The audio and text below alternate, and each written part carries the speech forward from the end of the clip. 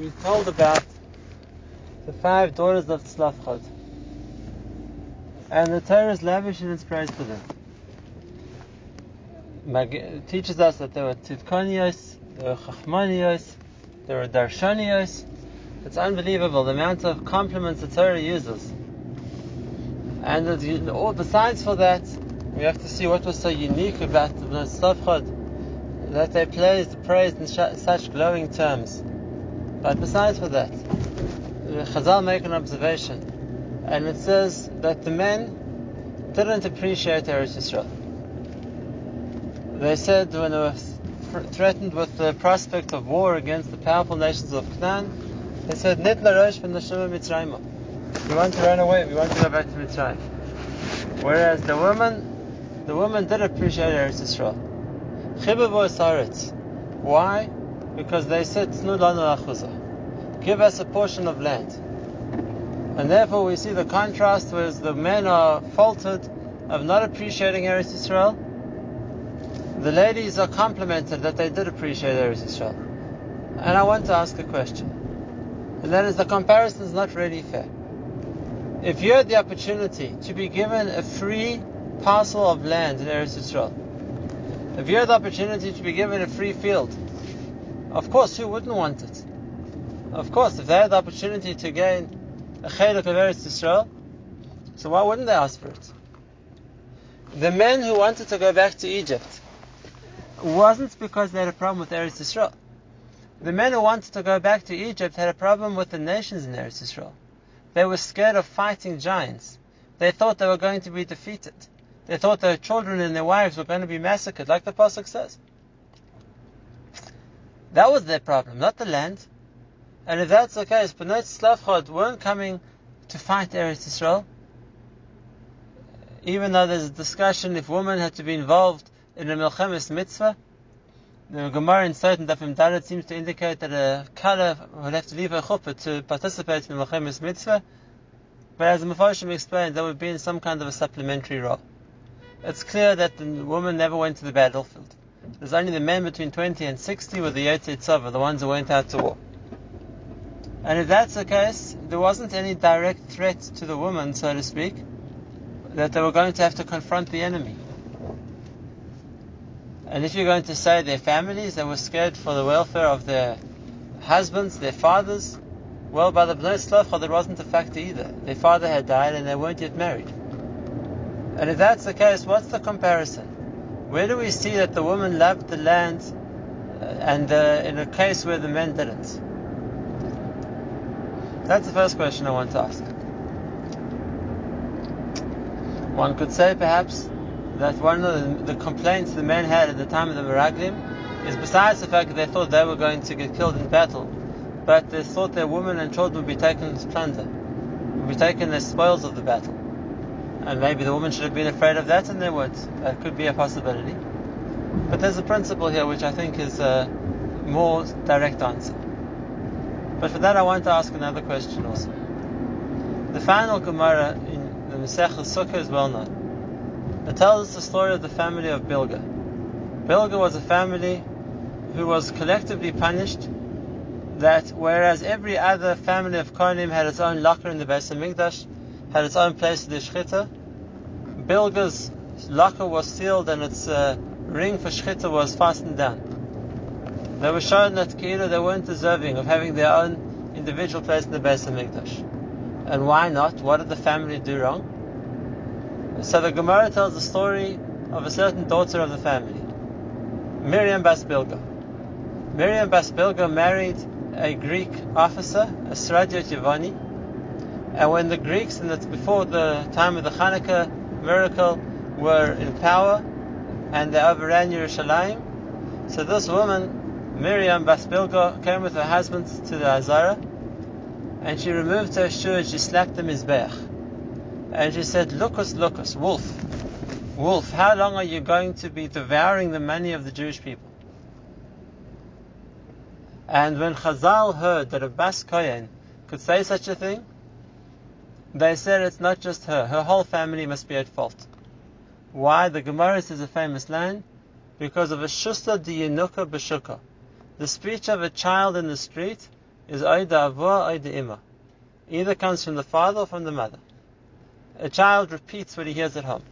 And therefore you hear a child in the street expressing an opinion, voicing himself in a certain way, it's something he picked up in the house.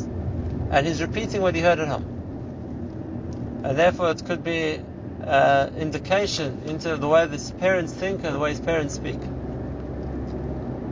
But now here's my question. That goes for a child.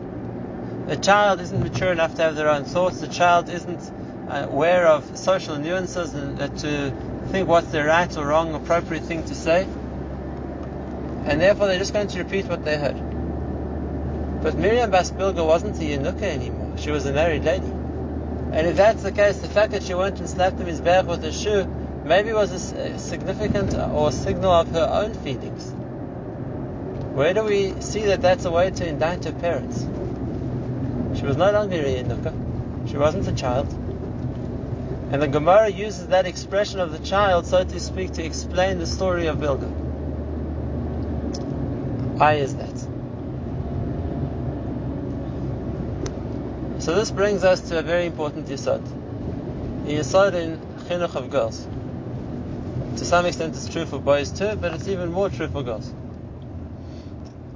And let's start with the principle, which I heard from Rav Wolbe Zichron Livracha. There's a maila of a girl that she's called a bas Talmid Chacham. There's a maila of a boy that he'll be a Talmid Chacham.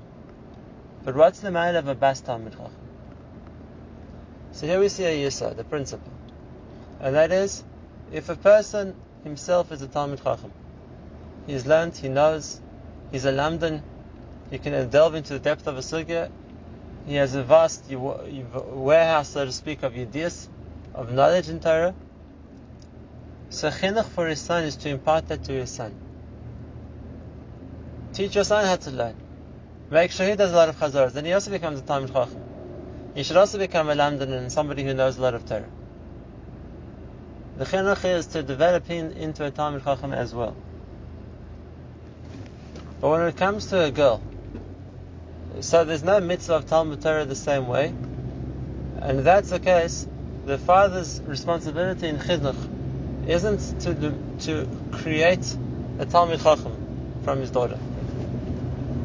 The responsibility is something else, and that is what it means to be a bas Talmid Chacham, and that is somebody who's influenced by Torah, somebody who always grows up with the sound of Torah around them, somebody who's used to a meal being a place where Torah is discussed, somebody who grew up in a home where Torah is valued. If that's the case, that makes them, gives them a chashivus for Torah, a connection to Torah, even if they're not the ones learning themselves, even if they aren't mitzvah on their own right to know Torah and to learn Torah, but they have a connection to Torah. They grew up in an environment of Torah. They are looking to bring up their children one day with that same connection and love for Torah. That's maybe more of an indirect chinuch, but a chinuch nonetheless. And that is, a person can give a direct chinuch. One can teach Torah to a son. For those areas of Torah such as halacha, or musa, where it's nagaya to teach a girl, a person can teach Torah to a girl. But besides for that, there's an indirect chinuch. And that is, through the parents' discussion of Torah, through being in a home where one can sense the ma hafti Torah kol hayomi sichasi, how much I love the Torah because it's my discussion the whole day long, then a person can get a connection, a love for Torah, a feeling for Torah, without having to be the one to learn Torah themselves. And therefore, someone who grew up in the home of Talmid Chacham is a bas Talmid Chacham. She's a girl who grew up with an appreciation for Torah. Now, if you understand that positive quality, we can understand the opposite happens as well. If a person grows up in an environment which is anti-Torah, if a person grows up in an environment which is against something which is good, a negative environment, even if the reason of the negativity doesn't directly apply to the child, but being raised in such a poisonous environment, it's going to shape and influence their feelings too. And therefore this is the principle. It's true the girls weren't directly going to be influenced by the fight for Eretz Yisrael. Girls don't have to go to war. But had they grown up in a home where the men were always complaining bitterly about the fact that they have to go to Eretz Yisrael and bemoaning the fact that they're going to get slaughtered in battle, then that would influence the daughters as well. Growing up with parents who so adamantly opposed to fighting for Eretz Yisrael, would be so against Eretz Yisrael, even if the reason doesn't apply, but the atmosphere would affect them nevertheless. And therefore what we would have expected is the daughters of the people who didn't want to go to Eretz Yisrael wouldn't want to go to Eretz Yisrael either. They would be affected by the atmosphere, the anti-Eretz Yisrael atmosphere in the home that they grew up in, even if the reason wouldn't have applied to them directly. And if that's the case, this is the first level of praise for the Bnei Tzlafchot. And that is, they weren't influenced by the atmosphere around them. They were tzidkanios, and they appreciated the might of Eretz Yisrael, even in a situation where the rest of Klal Yisrael might not have had the right mindset and the right attitude towards Eretz Yisrael. That's the first matter, because the normal position is that the atmosphere one's in and the hashkafa one's exposed to does influence a person. And here it was a chiddush. The Bnei Tzlafchot were tzidkanios, that they grew up in a dar which wasn't positive enough about Eretz Yisrael, and nevertheless they still loved Eretz Yisrael. And now this brings us to the next point, the story of Miriam Bas Bilga. Miriam Bas Bilga grew up in the family of Kohanim. Obviously, that's where the Avodah was discussed. That's where the Mizbeach was something which was of primary importance. Miriam Bas Bilga later on and goes with the derech, as we call it today, and marries a Greek officer. In the world of a Greek officer, do you think they were talking about karbonos in the Mizbeach? That was very, very far from their lifestyle. They were talking about other things. And if that's the case, Chazal understood that this girl Miriam's relationship to the Mizbeach, or her attitude to the Mizbeach, didn't come from her husband. It must have still come from her home.